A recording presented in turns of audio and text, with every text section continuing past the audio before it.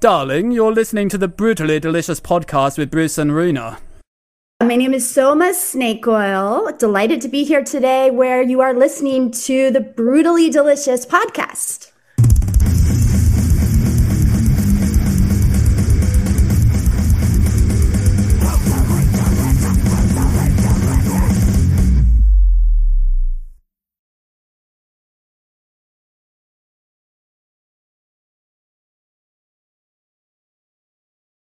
It was actually Emily and Warren Fitzgerald from the Vandals, and they came up with this great idea to do a book together with, the different artists from punk rock and paintbrushes. And what's really great about the book is that it's this idea of outsiders art or outsider artists, which I think is really important to talk about, within fringe communities. And, I know this is a heavy metal show, but for us, it's punk rock. And, I think that's what really kind of brings us together as a community, is this idea of outsider art. Right. So we all talked about, I haven't had the honor of reading everyone's stuff yet, but I've seen like little snippets of what's going on. And, we kind of really dug in deep to our history. Some of us told some really, scandalous stories or, stories that you might not have heard before in interviews about like what it was like when we were kids. And, I know that some people talked about like being bullied or like feeling like outsiders in their own communities and how that progressed into their art. I definitely told some stories that I have never talked about before in the narrative aspects. And then there's photographs, of our art. So. Yeah. And Go ahead. There's a really nice quote, just like, a pickup there that says that there's two things that scare you. One is art and one is sex. So you want to take both of them to the extreme, to the edge. And that is a very cool way to think about stuff. And so does that like depict you as a person perfectly? That quote, is that who you are? Just someone who really enjoys the extremes of things? Yeah, I think so. And, I mean, you think about, some of these energies like in sexuality, that's what can really turn us on, is if we are willing to really face some of the shadows, some of the darker sides of things, or, really, really get intimate with ourselves and with others. I don't want a boring life. I want an authentic life, I think that's what kind of turns us on about, whether it's music or art or, for me, it's BDSM, I'm a dominatrix, and, that's, if it was, sort of, vanilla sex, I could have the beige life, but I don't want that. Right. I want something a little bit different. And sometimes that's scary, and sometimes that's vulnerable, and sometimes I have to be willing to cry, and that's okay, Yeah, that's really interesting, and I like that. And so a dominatrix, is that something that also then seeps into your art? Yeah, so my art, I feel like I'm onto something with my art if it actually disturbs me, bothers me, I'm afraid to show it to the world, then I feel like I probably should show it. If it embarrasses me a little bit, then I feel like, oh, okay, I probably, hopefully this will, connect with someone else. And I feel like there's something about like, oh, okay, if I feel something here, someone else might feel something here, because it's something about breaking open shame. There's so much shame in our culture. There's so much stigma in our culture. And I feel like it's really, really important to push back against that by being willing to not be silent, and there's so many amazing social movements around that. And we can, really and it's like, it's not new in some ways, like there were 70s feminists that did that in their art, with the idea of like making the personal political.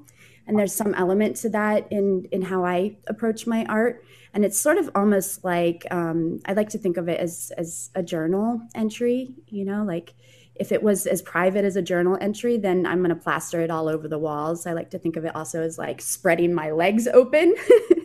Yeah. And then that would make a good piece of art, hopefully.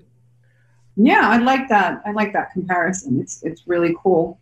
And I had something, but I lost my trail of thought. I'm sorry. We do a lot of these, and I'm in Finland. So for me, it's close to bedtime. Like, I can jump in real quick then. So it'll come back to me. It was a smart thought. I promise. And yes, I'll jump in. Get that smart thought. I'll jump in real quick. I think the best quote out of there was the opening quote. I'm going to read it. The mess is where we find freedom. I never made it to art school. And it carries on from there. So you never had any professional training at all. You just kind of jumped right in and learned from mentors. Is that what I'm assuming? Yeah, from mentors and also just from myself and being willing to make mistakes. And I think that's so important for all of us, is just to be willing to, be self-taught and absorb from other artists and really just to like get in there, just do it and not be afraid of, this idea. We have so much, it's like this need to technically be good.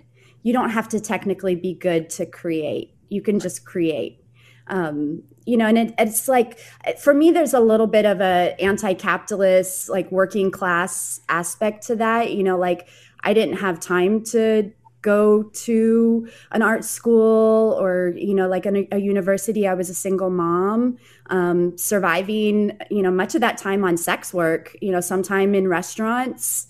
And I would have loved to go to an art school, but that was not the path that, was given to me. So, I dragged some stuff out of the trash and slapped some paint on it and found my voice. And anyone can do that, like, don't let the establishment ruin your creativity or your voice or some bullshit ideas from the art community about what art is. That's like another form of oppression and capitalism.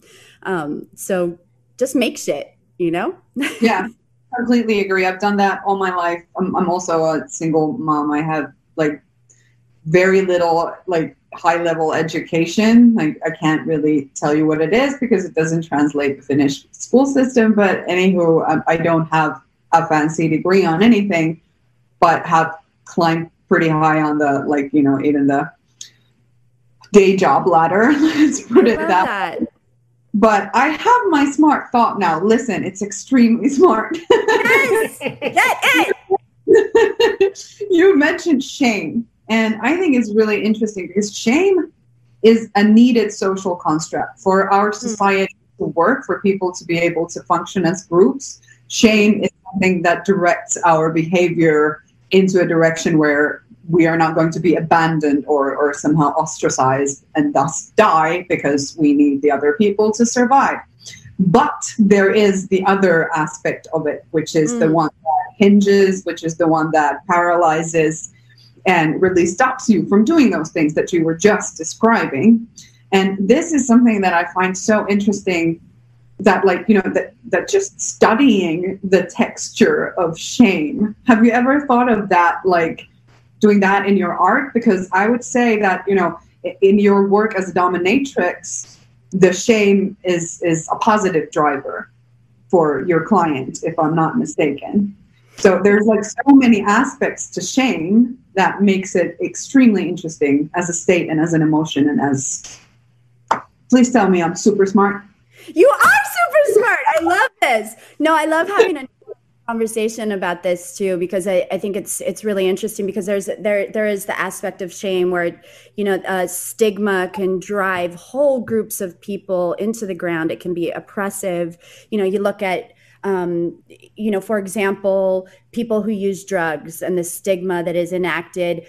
or sex workers, for example, where there's like the war on drugs that is actually the war on people, or the war on poverty that's the war on people, the war on trafficking that's actually the war on sex workers. And this is like shame of society used to oppress and criminalize and put people in jail, right? But then, like you said, there's more nuance to it. And, you know, I might make part of my living based on some of that nuance of shame. Humiliation, consensual shame, where it might be exciting and sexy. Or sometimes I think public caning might be wonderful, you know, to like deter people from certain acts, you know, or behavior, you know, that rather than putting people in prison, maybe let's give them a public spanking. I'm ready to sign up for that job. I already know how to do it, you know? Pro bono work. Everybody Pro bono. So I don't know. Yeah, I think it's really interesting. Like you're saying, you know, so exploring the texture of different kinds of shame. It's really fascinating. I like it.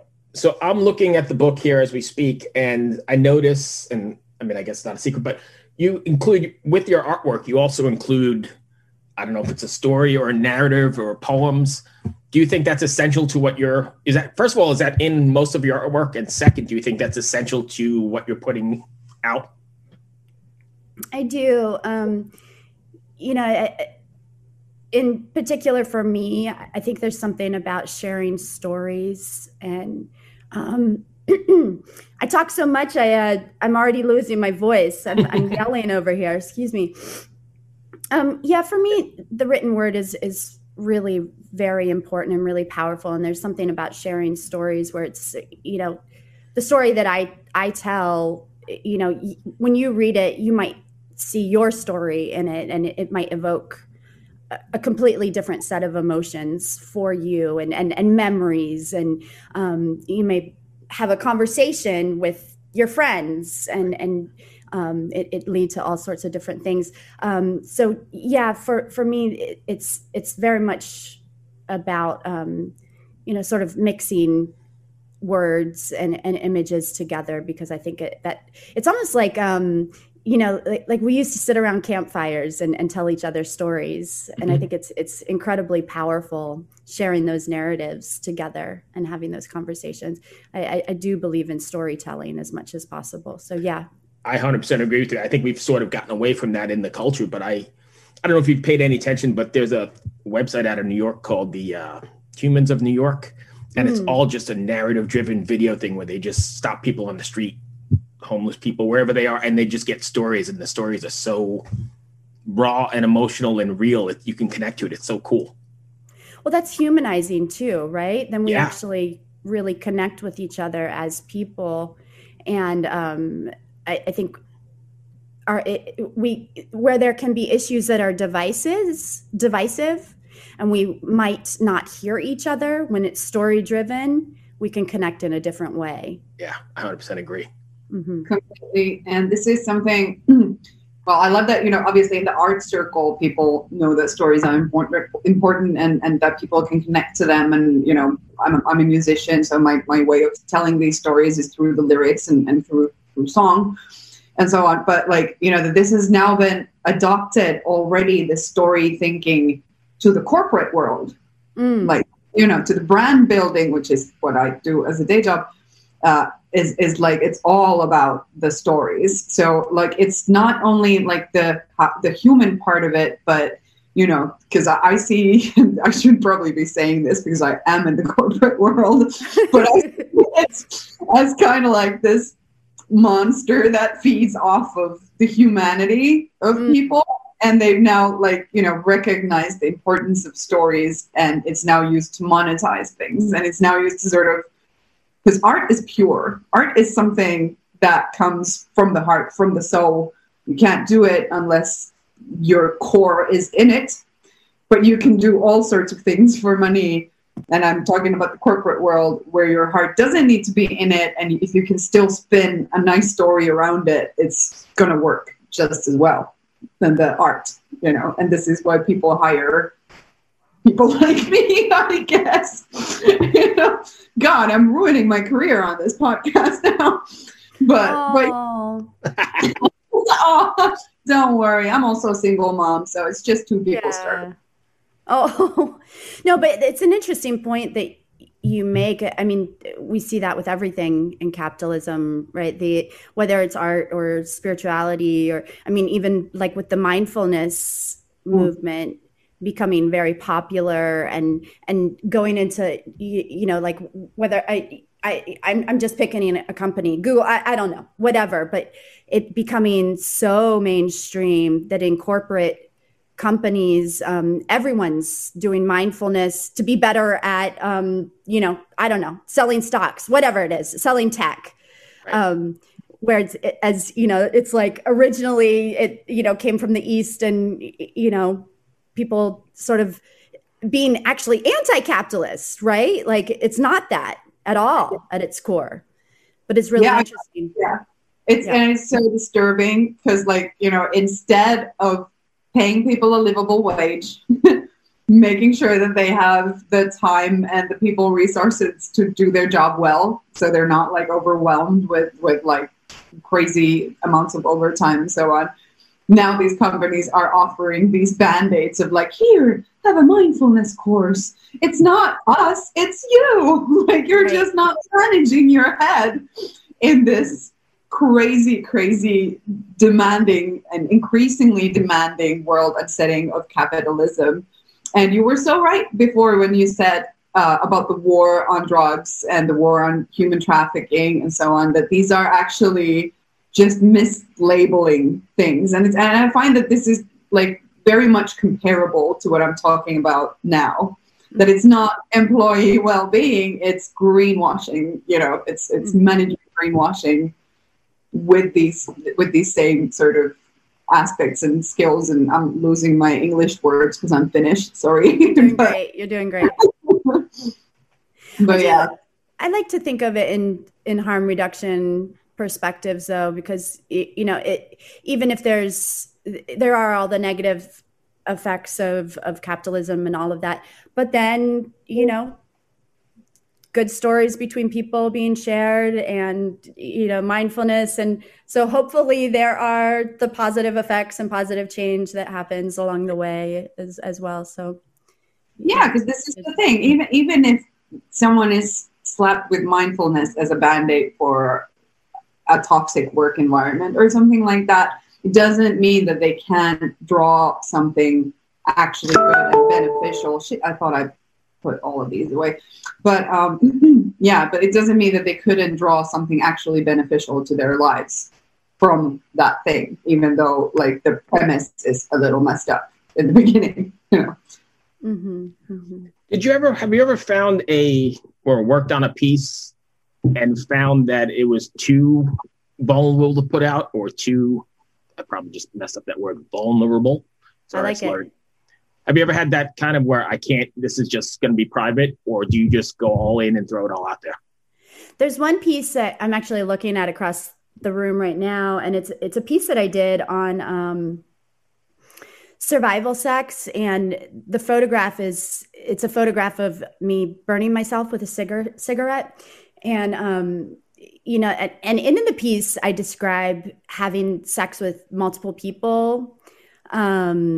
And, you know, and at the time I was unhoused and, you know, and it was like to go inside for a period of time when it was very cold. And, you know, it's like a really intense piece. And to talk about all of that stuff, you know, like publicly, and the piece is like bigger than, you know, like it's larger than me, you know, it's like huge.